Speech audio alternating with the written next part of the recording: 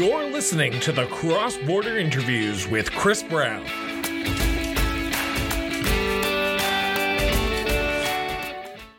Welcome back to the Cross Border Interviews with Chris Brown. I'm your host, Chris Brown, and I am pleased and honored to welcome our guest onto the show today. He was the 9th Speaker of the Legislative Assembly in Alberta. He also served as MLA for Calgary-McMillan and Calgary-Egmont from 1979 to his retirement in 1993. I am pleased and honored to welcome former Speaker of the Legislative Assembly, the Reverend David Carter. David, welcome to the show. Thanks very much. So, David, do you mind if I call you David during the interview? Is that okay?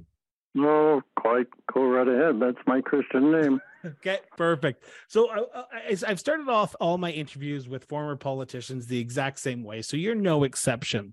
So, David, for you, where did your sense of duty to serve come from? Growing up in the war years, from 1939, when I was only 5 years old, my family and I, we lived in Regina, and you were, as a child, you were very much aware that there was tension and anxiety on the behalf of everybody as to their loved ones serving overseas. My dad, who's also a clergyman, he was padre to the landlocked Navy base in Regina, HMCS Queen. So I was very much aware of him, delivering the sad news of somebody who had died, or visiting the wounded, or dealing with the families. So it's out of that sense of anxiety and awareness of the world that later on that influenced me greatly to eventually, much to my surprise, to become a clergyman. And then after that, much to another dose of surprise, I ended up entering provincial politics because I wanted to serve people in a broader area. And then again, out of all that, I was truly surprised for the third time to be privileged to be named Speaker of the Assembly. So I want to start our story off in 1979 when you announced that you were going to run for provincial politics. You were a clergyman at the time, and then you announced that you were going to run for politics in the riding of Calgary-McMillan.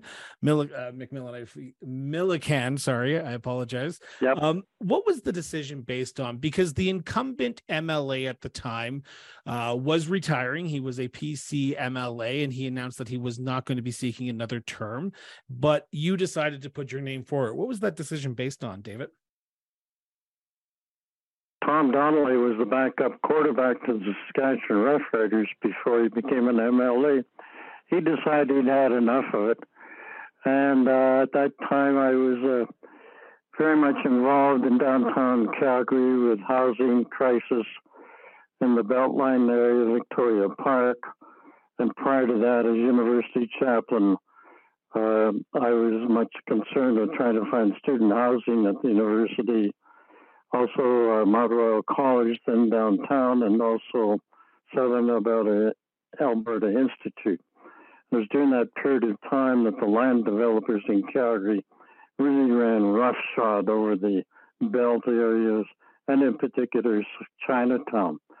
So I'd been 10 years at the cathedral in downtown Calgary, during which time I was able to be the main developer, and we did a land deal between the Roman Catholic Church next door and the Anglican Cathedral, and then we had built a senior citizens high-rise right beside the cathedral in St. Francis. So with all this interest in senior citizens housing, even in spite I was really busy at the national level and writing history, I was getting bored after 10 years in downtown Calgary by Olympic Plaza. So I was getting frustrated that the Anglican Church and other denominations weren't doing enough in terms of social outreach. So I was there. I heard Tom wasn't going to run again. And then the shortest version, yes, thanks to a lot of good people, I ended up having the nomination and winning first in February 79. So you chose the Progressive Conservative Association of Alberta, which is the PCs, the former Progressive Conservatives in Alberta. Was that your only choice? Because at that time there was the Social Credit that was around, there was the Liberals, there were the NDP, but you chose the PCs. What was it about Peter Lougheed and the PCs that spoke to you that you said, okay, that's where I'm going to park my political bandwagon to run for them and not another party? Well, the obvious decision was made in the fact that Peter was a man of great integrity, incredible energy, and the fact that that was when the Progressive Conservative Party truly was progressive conservative, not the strange kind of, excuse me, I'll use the word abortion of what it parades under today. So I was fortunate to be there under Premier Lougheed for 2 years, and then two terms, and then 2 terms under Don Getty, another fine man. So I was really privileged to be part of the best years, most of the best years of the truly progressive conservative party. So it was a broad umbrella, and I fitted into that umbrella, and I appreciated their determination and above all their drive and the honesty that was involved. What was the biggest eye-opening in that first election for yourself? Because as a clergyman, you're used to speaking in front of large groups. You're used to doing outreach. You're used to going to community events and talking to people. But when you run for politics, it's a different beast in itself. So for you, what was the difference in being a clergyman to being that first 1979 David Carter candidate? Well, an amusing thing is that once I got up there and I was welcomed by another, fine group of people who took me under their wing, and they would say, well, what's a nice boy like you doing a place like this? And I said, well, where do you think I learned my politics? It was in the church, but also in the church as to those years where we were dealing as a small group with business developers and City Hall and all that stuff. Out of all that, it's quite interesting. 3 times I withdrew my name from trying to be elected a bishop. And then, so the funny thing is that, well, the church really sort of cut me loose. That's another story. But anyway, so my colleagues in caucus started calling me Bish, short for bishop. Now, the real difficulty is that, and most people are ignorant of this today, including political science experts at universities and colleges, and also some lawyers, come to think of it, that the whole process of having to buy memberships, get people out, hopefully they'll show up, hopefully they'll vote for you, beating the bushes. We Canadians have this illusion that, you just put your name forward and maybe you'll get elected and maybe you'll go on to do other things within the jurisdiction of the legislature. Well, it's a real nitty-gritty experience. And then once you get there, again, this is part of my continuing concern, is that a lot of people, they go there for power rather than for service. How do they get ahead? And that's the wrong way to get at it. But along the way, a lot of excellent people don't run for political parties because the process is too tough in the trenches. And then once you're there, then there's so incredible pressures upon not only the person who is elected, but again, in terms of their families. And the attrition rate in families and members is very significant. And that one of those things, even before you get yourself roasted by the media and people who don't bother to dig to the real issues and do not for 1 minute understand parliamentary procedure. Okay, that's rattling on, but that's a couple of things which really are, in fact, whether you serve at all. And I'm going to come back to that later on in the interview, but I want to stick to that first election in 79. So on March 14th, 1979, you were elected as the MLA for Calgary Milliken. Now, you have had the pleasure, including a few other thousands of Albertans, to serve in the Legislative Assembly of Alberta. You have had the pleasure of walking on that floor as an elected official, and the decisions you made, the decisions you voted on, impacted the day-to-day lives of people across this great province. Go back to that very first time you walked onto that floor. What was the moment? Was it surreal to walk on that floor as an elected official? Take me through your process of getting into that building for the first time. Well, number one, you're very much aware it's an honor. But for me, it also represented a very distinct change in my whole life career. Because previous to all that, in terms of academic background, and as I've mentioned, being a university chaplain and social action, and then within the church, that a lot of, and then national committees, international committees from the church. So all of a sudden, there I am. I've changed course. I remember one time, years previously, that Eddie Schreier at the time was Premier of Manitoba, and I'd known him at college. And part of his staff came to me after I was ordained and said, Premier Schreier would like you to come back to Manitoba, which was an NDP government. So he'd like you to be on his chief staff. To which I laughed and I said, no, I'm firmly committed to be a clergyman. So again, to come back to entering the Alberta legislature for the first time, wasn't quite night and day difference in my life, but it certainly was significant.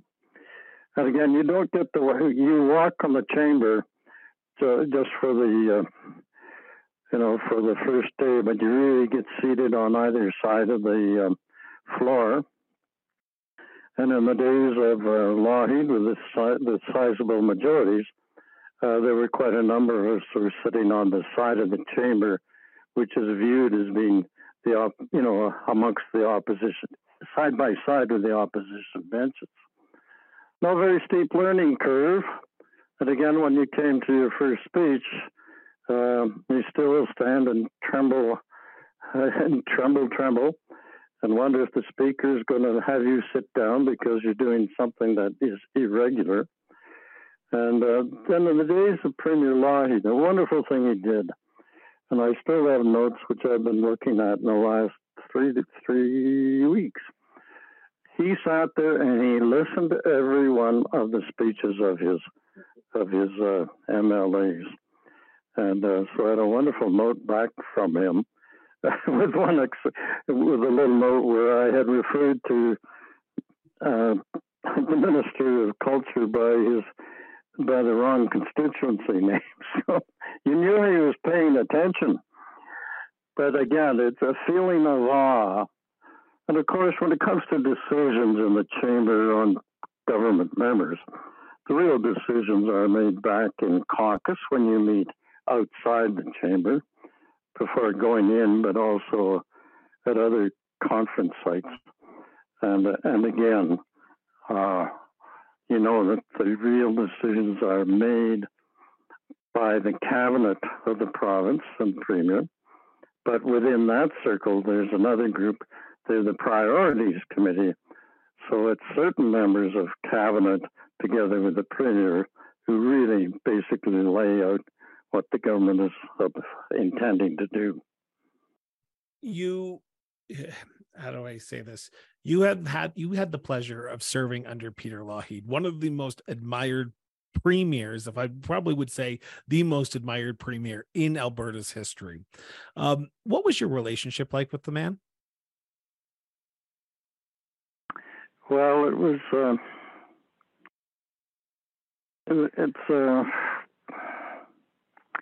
It's very interesting indeed, because a man of integrity, a man with those steely blue eyes, he could look right through you, and you were quite willing to pay attention and to jump if he said jump.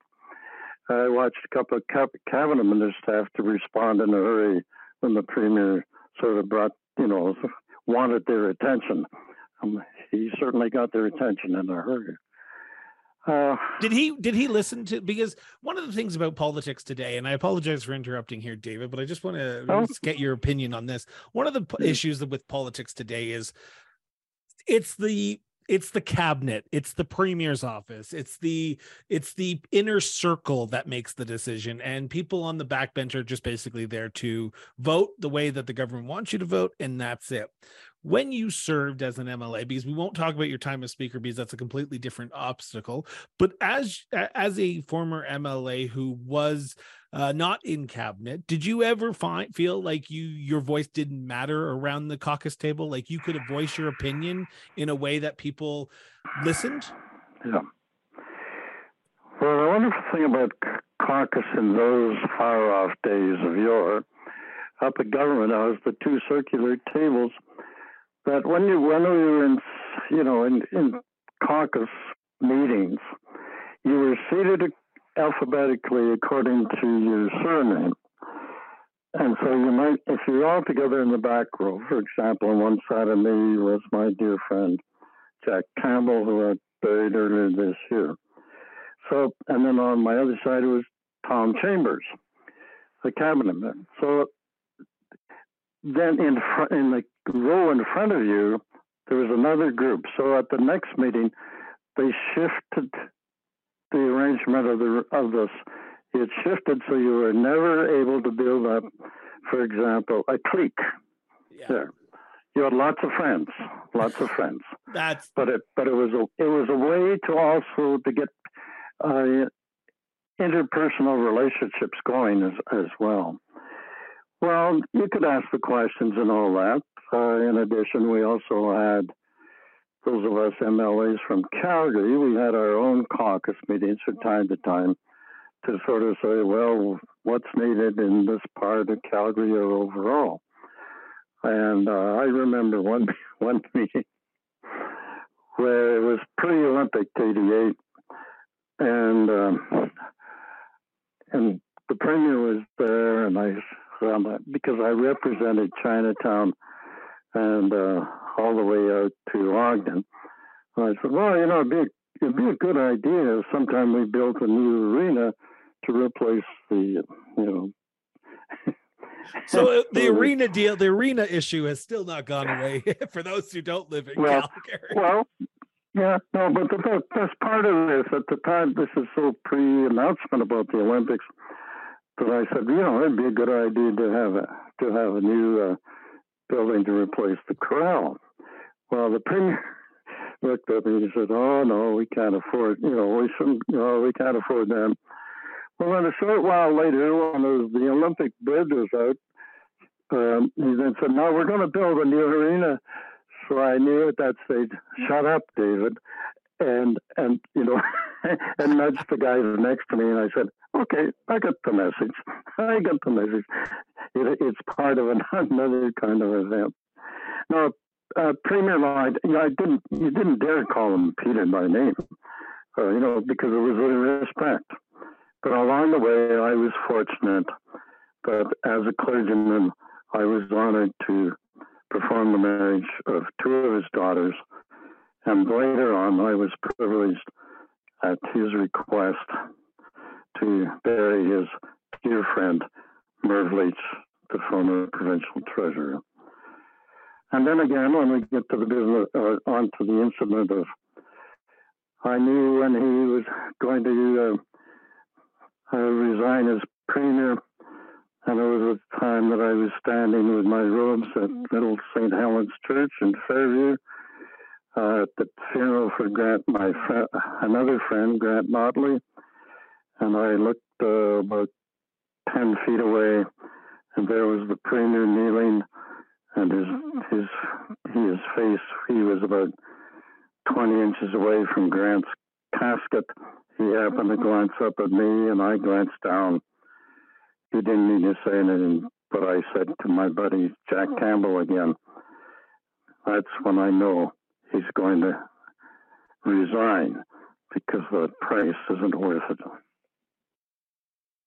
In 1985, Premier Lougheed announces that he's not going to he's going to step down as premier, and Don Getty is elected. Now, I try not to do a lot of research before I sit down with guests. I do the basic knowledge, but did you support? Okay, so you're trying to catch me off guard. Okay, go for it. Did you endorse Don Getty during that leadership race, or did you endorse somebody else? I was. Or were you neutral? Because you were not speaker at that time. Oh, no, I wasn't neutral at that time. Once I became speaker, I left all party affiliation, and I remained neutral to this day, so that then I can comment on parliamentary issues. But at that time, no, I was an upper bencher, and that's the term that Mr. Lougheed preferred rather than backbenchers, upper benchers. I was approached by another good friend of mine, Martin Kohos, an excellent architect in Calgary. I was approached on behalf of Ron Gitter that perhaps I might support Ron's attempt for leadership. But as I looked over the grouping, I thought that no, that Don Getty was the man. He had stature. He did physically, but he also mentally, and he was, a real good, solid fella. Actually, to this day, I believe that the province, all too many people have sold my good friend Don Getty short. So I became associated with his campaign, and we I was sort of a one in the group, and so he won. Of course, that was the time when Peter Pocklington was around and about. That made for some interesting interchanges, but I was honored to. Yep, so it was great.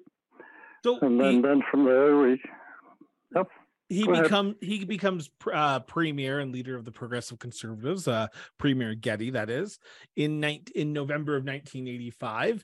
In May of 1986, there's an election called. The PCs cruise to another government with a larger NDP opposition. And this is where the story that I find so fascinating takes a fun turn for me, because you are in the upper benches, as Premier Lougheed would call them, and you are chosen as the Speaker of the Legislative Assembly, becoming the 9th person in Alberta's history to serve in this role. So how did that come about? Because I can imagine for someone who says they got involved, sort of a pleasure to serve as MLA, and then a pleasure to serve as in the cloth, but then also a pleasure to serve as speaker. So for you, did you want this job? Was this something that you always aspired to be, or was this something that was sort of thrust upon you like so many other people in a speaker's histories? Are you kidding? Do I look that stupid? No. David, you're awesome. I told you I'd be frank. Yep. No, heavens above. Even if I go back to the religious side, there was no way that I wanted to be a bishop. I'm not that kind of holy. But again, in this, prior to that election, 86, both under Premier Lougheed, I was able, as an upper bencher, to serve on committees of the legislature, such as the Ombudsman, Auditor General, the Electoral Commission. And those are committees of the legislature as a whole. They're not government committees, although even today some of them think they are, but that's another story. So I was very much on that committee, on those committees, and it's there where you had representation from other political parties. So it's in that situation where you're not extremely political there, and that's where Grant Notley and I became friends. We had a great sense of humor. We had like-minded about these offices, which are there on behalf of all the people of the province. Again, I emphasize, not government offices. So I was known for being the vice chairman of those things as we search for new ombudsman and for new officers for those other committees. And along the way, I remember in those days we met five days a week, not this present strange arrangement. And late one night in a blizzard, as I left and was driving up 109th Street, and I saw this lonely figure trudging up the hill in the blizzard. So I stopped my vehicle anyway, and I rolled down the window and I yelled across, and it was Grant Notley. I said, "Grant, come on here, I'll give you a ride home," because he didn't have wheels. So he came up to the vehicle and he said, "But David, you know, hey, you're a PC and I'm ND." And he said, "I'm not sure I should get in here." And I said, "Grant, get off the pot, get into my vehicle," and I drove him home. So later that summer, when I'm also working on behalf of the Social Care Facilities Review Committee for the province, I'm the chairman, where we went unannounced into a number of facilities for senior citizens and handicapped folks, all that. So that summer I was up in the Peace River country, and Grant and I spent a whole day together. He was showing me around the historic sites because I am a historian. And I could see how he reacted with the people. So we had a good, wonderful time.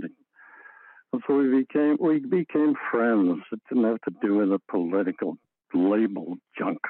Politics was done differently back then, wasn't it? Because I can't imagine, and I'm not trying to throw people under the bus here, that Rachel Notley and Danielle Smith are doing what you and Grant Notley did in that summer, going out to the Peace Country and just shooting it out and just having a good conversation. Politics is a lot different from then to now, isn't it? It is. It doesn't rule out the possibility, but I guess it does in many ways. No, it's a vastly different time. And but let's make no mistake, there were people in caucus who sort of almost they had great disdain for people on the other side.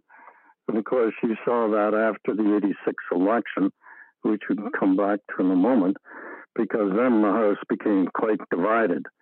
In the days when you had divided majorities, hey, what the heck? There's not going to be too much rancor taking place. But again, in '86, it was a whole different ball of wax because, number one, Jerry Ambarongan, the speaker, was defeated, which was a surprise to everybody. And Jerry, in my estimation, he was one of the best, if not the best, Alberta speaker. I learned much under him. He was a very devout fellow, a lawyer, and with his ethnic background, and a devout. He went to mass every single day of his life.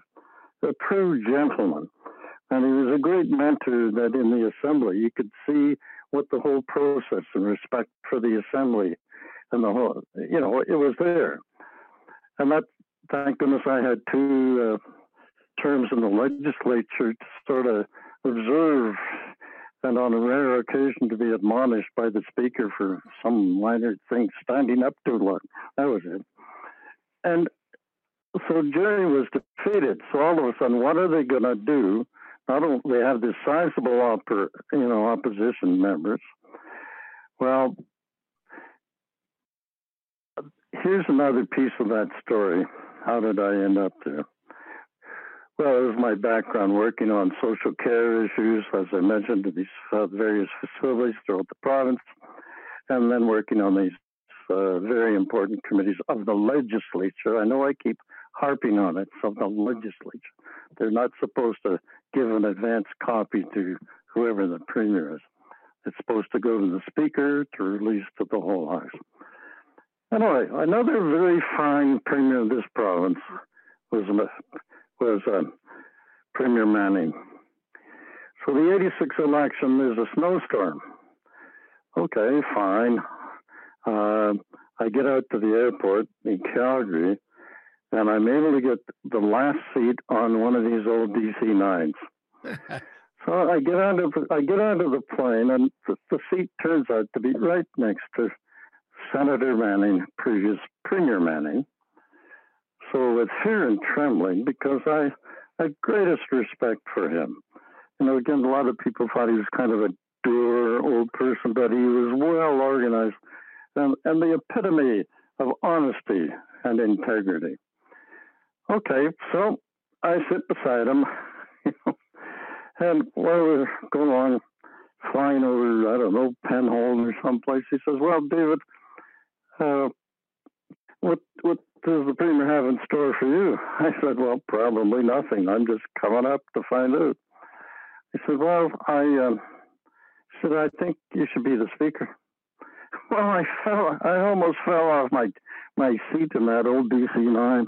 I said, "You gotta be kidding." And so I said to him, I said, "Oh, I hope."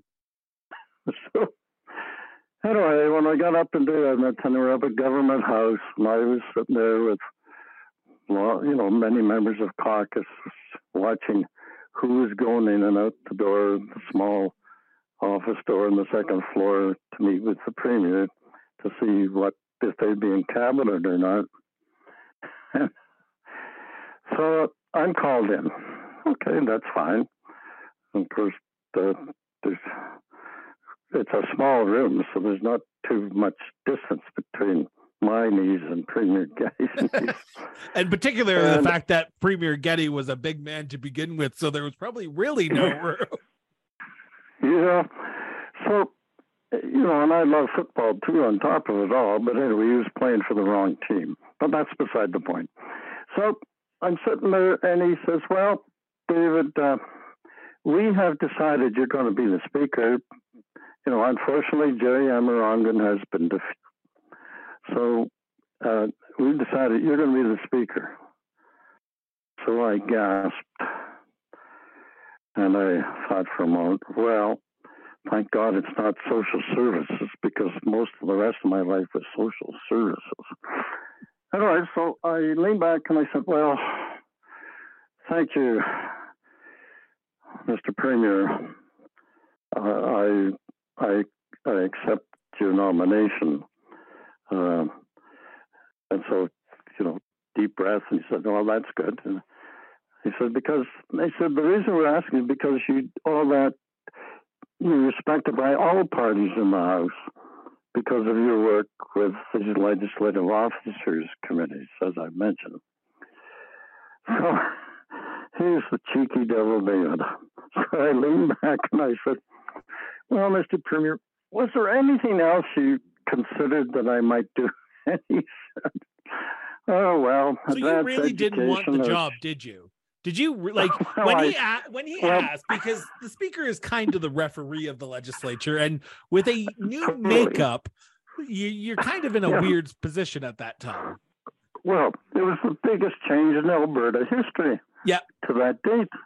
And no, so like I said, I was cheeky. I know, but you can tell by me even asking the question that I don't think that Speaker was really on my agenda. Anyway, so I accept. He said, "No, you got the respect of the House." So then he looked at me and he said, "No, you're it." So I thought, okay. Well, my whole training, background in the church and my understanding of canon law, church law, CANON, which nobody else in this province understands anyway, that's fine. And then, so I said, okay, well, thank God, people in Hansard who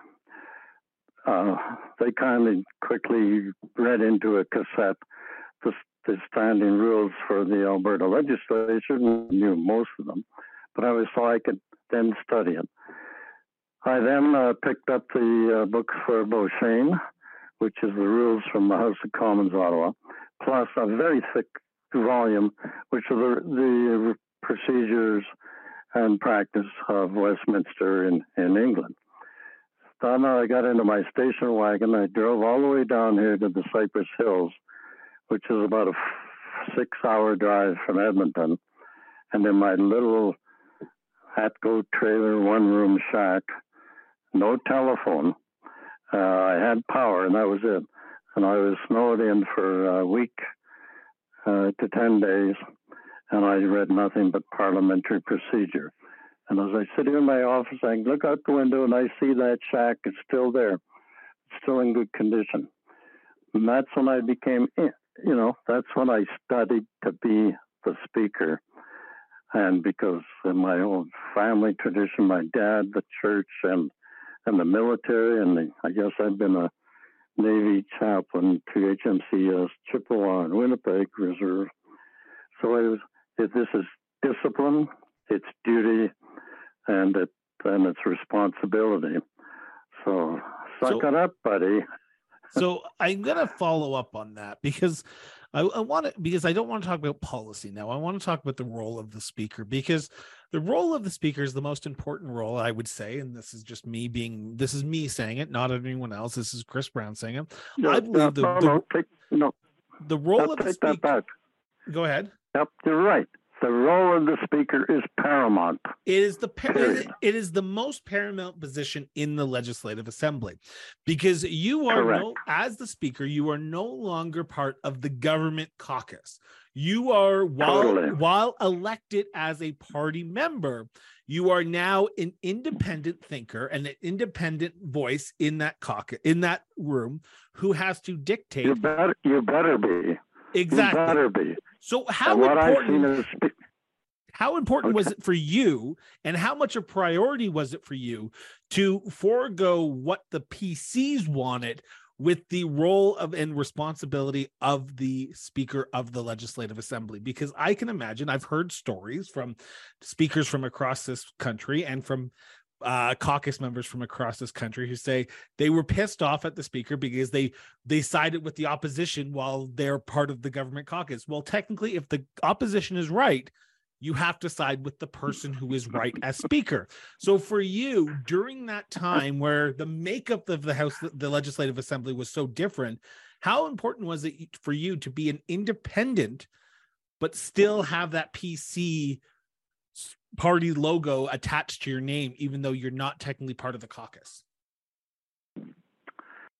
It was a challenge, but right away, what I've been saying, duty, responsibility, then you darn well do it. That's still, as I'm looking back, that takes courage. For example, I think one of after you've been dragged into the chair by the premier and the leader of the opposition, and you have your first question period, I always thought, and the first time I made Premier Getty sit down for going on too long in a question or something, then I heaved a sigh of relief, and I said, okay, now I've done that, now I can do the whole thing. Because he was my leader technically, if ever I went to caucus. So, and I did go to caucus outside when the legislature was in session. Now, that has been violated, raped time and time again by the speakers across the country and some of the speakers who followed me. During session, you must never be in contact with the premier. I had one occasion only, and it was when there was a trouble with the media ganging up and blocking entrance to the chamber because of the way the Alberta legislature is built. You have these narrow corridors on each side. It's nice to have the grand staircase, but there wasn't enough room for people to congregate. Anyway, so then there's a jurisdiction issue as to technically, as in London, the Speaker has control of the Assembly and all its precincts. Well, that varies from province to province in this country. Okay, so there's a discussion going on between, under Steve West. He was with, not Attorney General, but anyway. And so he had a jurisdiction with regard to some of the police. Then there was Ken Kowalski at that time, who was Minister of Public Works. So that meant other portions of the building. And technically, the speaker should have had it all, but he didn't. The speaker who had the supervision of the chamber, the galleries, the press gallery within the chamber, plus security levels on the upper floor, and then also access to the chamber. So there was a request for a meeting with Premier Getty and myself about security of the building. So I said, okay, but we'll meet on neutral ground. So the neutral ground was the Speaker's suite. Not every legislature has a suite. Well, a section which is for the Speaker. As in the old days, you could stay overnight because a great number of the speakers, aside from Jerry Amarongan, winter driving conditions, and as I say, even though I was from Calgary, that you could stay overnight. But also that's where the speaker representing the whole assembly would meet with foreign dignitaries, and that's the way it's still supposed to be. Anyway, so I said, fine, let's come on up and we'll all meet in the suite. The Premier and I would meet in the suite. And so he came in the door. He says, oh, this is a very interesting place. I said, I'd never seen it before. And I said, well, I'd never seen it before I was elected either. Anyway, he said, I won't have, I won't have my cabinet ministers arguing with each other about security, meaning Kowalski and Steve West. And I looked at the Premier and I said gently, Mr. Premier, I'm not a member of cabinet. I'm the Speaker. End of discussion. So as out of that, then I looked at, then I continued to look after all the toing and froing and the media trying to block the Premier getting into the building, because I had, through my sergeant-at-arms, my wonderful Métis sergeant-at-arms who served in Korea. He was a legend in his own time, and he was, Oscar Lacombe. And it was he and I together that helped to arrange to have the Korean War Vets statue placed on the grounds of the legislature. But I know that with Oscar as sergeant-at-arms and with his staff, a good number of them were ex-City of Edmonton Police or RCMP. So, big fellas. So we made sure that the hallways were cleared so that Premier could get into the chamber. And whenever those various people, such as the media, and I'm not mad at the media, I respect their state and yours, that again, any blockage of any member to the chamber is a complete disgrace and a complete abhorrent situation. And of course, I had one occasion where I was accused of, because I was being hemmed in like a sardine, and there was a CFCN Calgaryman standing there, and I between the wall and the balustrade looking down onto the stairwell, and the camera was really like 2 inches away from my left cheek, and I had a very sassy, immature CBC reporter from Calgary, going at me. I just reached down with my left hand because the camera in those days, this is a long time ago from your day and your media stuff. There was a pole under. All I did was just grasp the pole and turn it sideways. So the camera was now, the lens was now looking way down the hall behind me. Well, within an hour and a half, the story was out in Calgary that I had the speaker, the terrible speaker, throwing this $75,000 camera over the balustrade, and it had been smashed to bits. I mean, total nonsense. So out of all that, they then decided that they knew they weren't going to block my way. So they decided to refer to their legal counsel in Calgary. And their legal counsel set them in line right away. They said, "Excuse me, you're in the wrong. You cannot block the speaker to going about his business." Tell you, who was the lawyer? Turned to be out ex-Premier Lougheed. I wanted just shortly after. Oh, go ahead. Okay. Oh, then shortly after that, at the end of the afternoon, I was going out the front door. I had Oscar Lacombe with me, my executive assistant, and I had two burly reporters on either side of me. I think one was Calgary Herald and the other one the Journal. And they were really pressed against me. And so I walked through the front door, and there were pillars on either side of the door. So I just happened to take up more space than they did. And two of them just sort of, because they weren't paying attention to where they were going, they just happened to bump into these pillars. Gee, that's where it goes. I want to turn. Are you having fun? Oh, go ahead. Are you having fun so far? I am. I'm having very much fun. Like, I feel like we need to have a follow-up interview to this because we're almost at the hour mark, and I promised you 30 to 45 minutes, and we have. I want to turn to one last subject because I want to get this on the record here before we have to wrap up here, because I do have an interview right after this, and that is.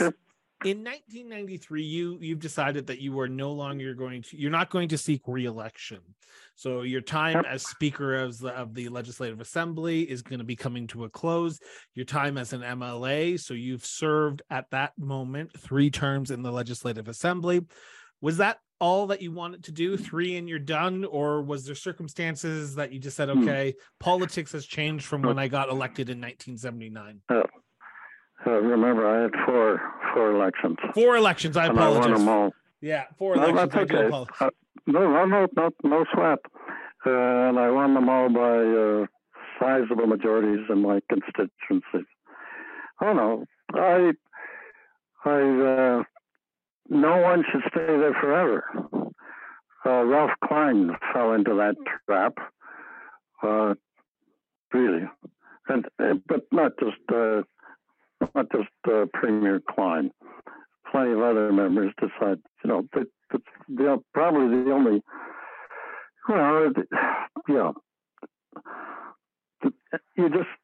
you're there to serve. And by the time I had 4 terms go by, I had other things to do with my life. And the other thing is that the pressure's on home. During that period of time when you do the research, that I was attacked in the media. Again, and that's the job. But again, there has to be some kind of balance. There were some pretty nasty editorials written about me. And again, even in my first term as Speaker, because as mentioned, I had the largest opposition in Alberta history to that time. And most of the opposition were rookies, as well as on the government side. So by being Speaker, you have to, on behalf of the whole House, every party in the House, every member, try to nurture, don't come down too heavy on anybody, because after all, they're there in fear and trembling, just like I was the first time. But, they're coming in a whole new era. The most difficult people, in one sense, members, were mayors of big cities.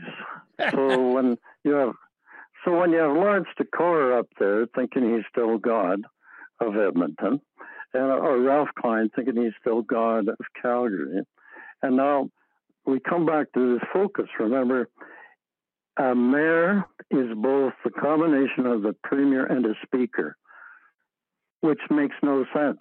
You have to have a referee.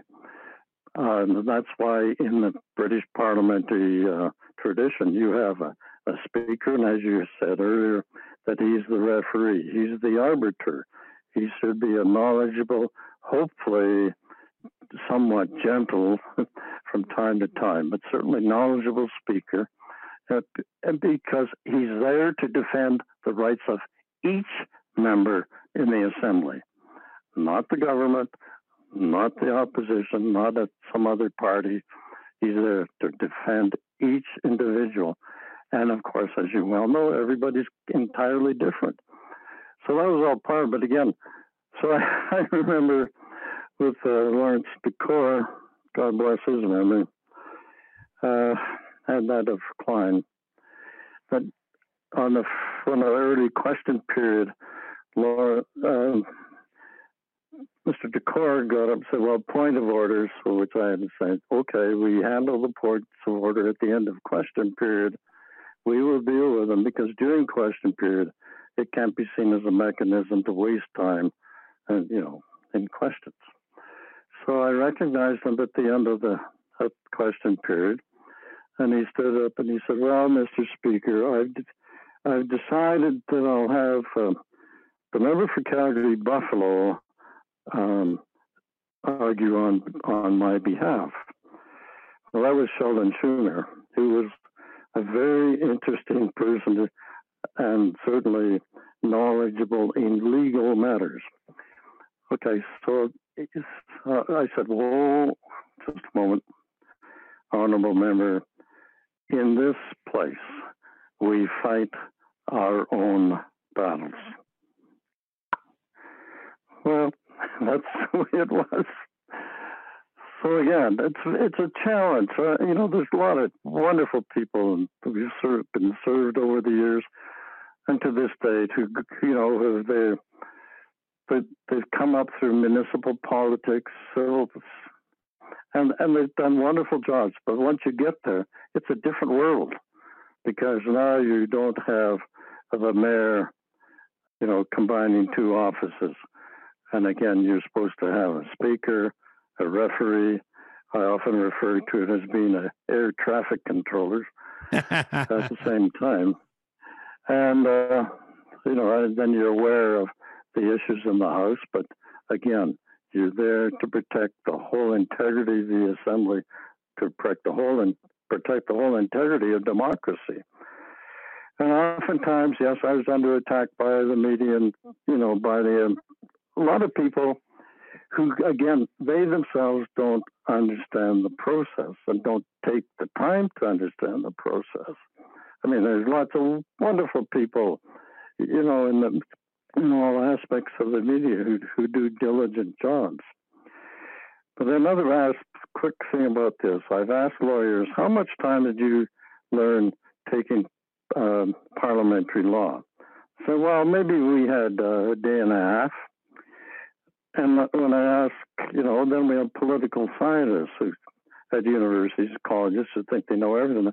I said, did you ever try to get a nomination? Did you ever sit in caucus to observe the dynamics?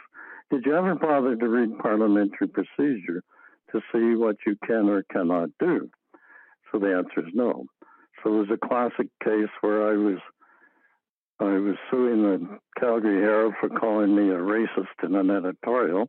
Wow. And when we finally got to discovery, the lady editor for the Calgary Herald had the gall sitting across from me in discovery and saying, we don't care what the issue is. We're entitled to do our opinion no matter what it is.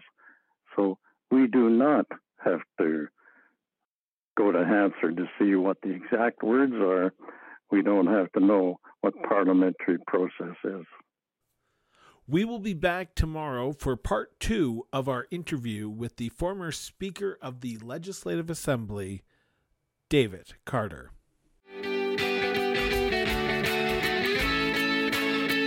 Cross-Border Interviews with Chris Brown was produced and edited by Miranda Brown Associates Incorporated. To learn more about us, visit crossborderinterviews.ca.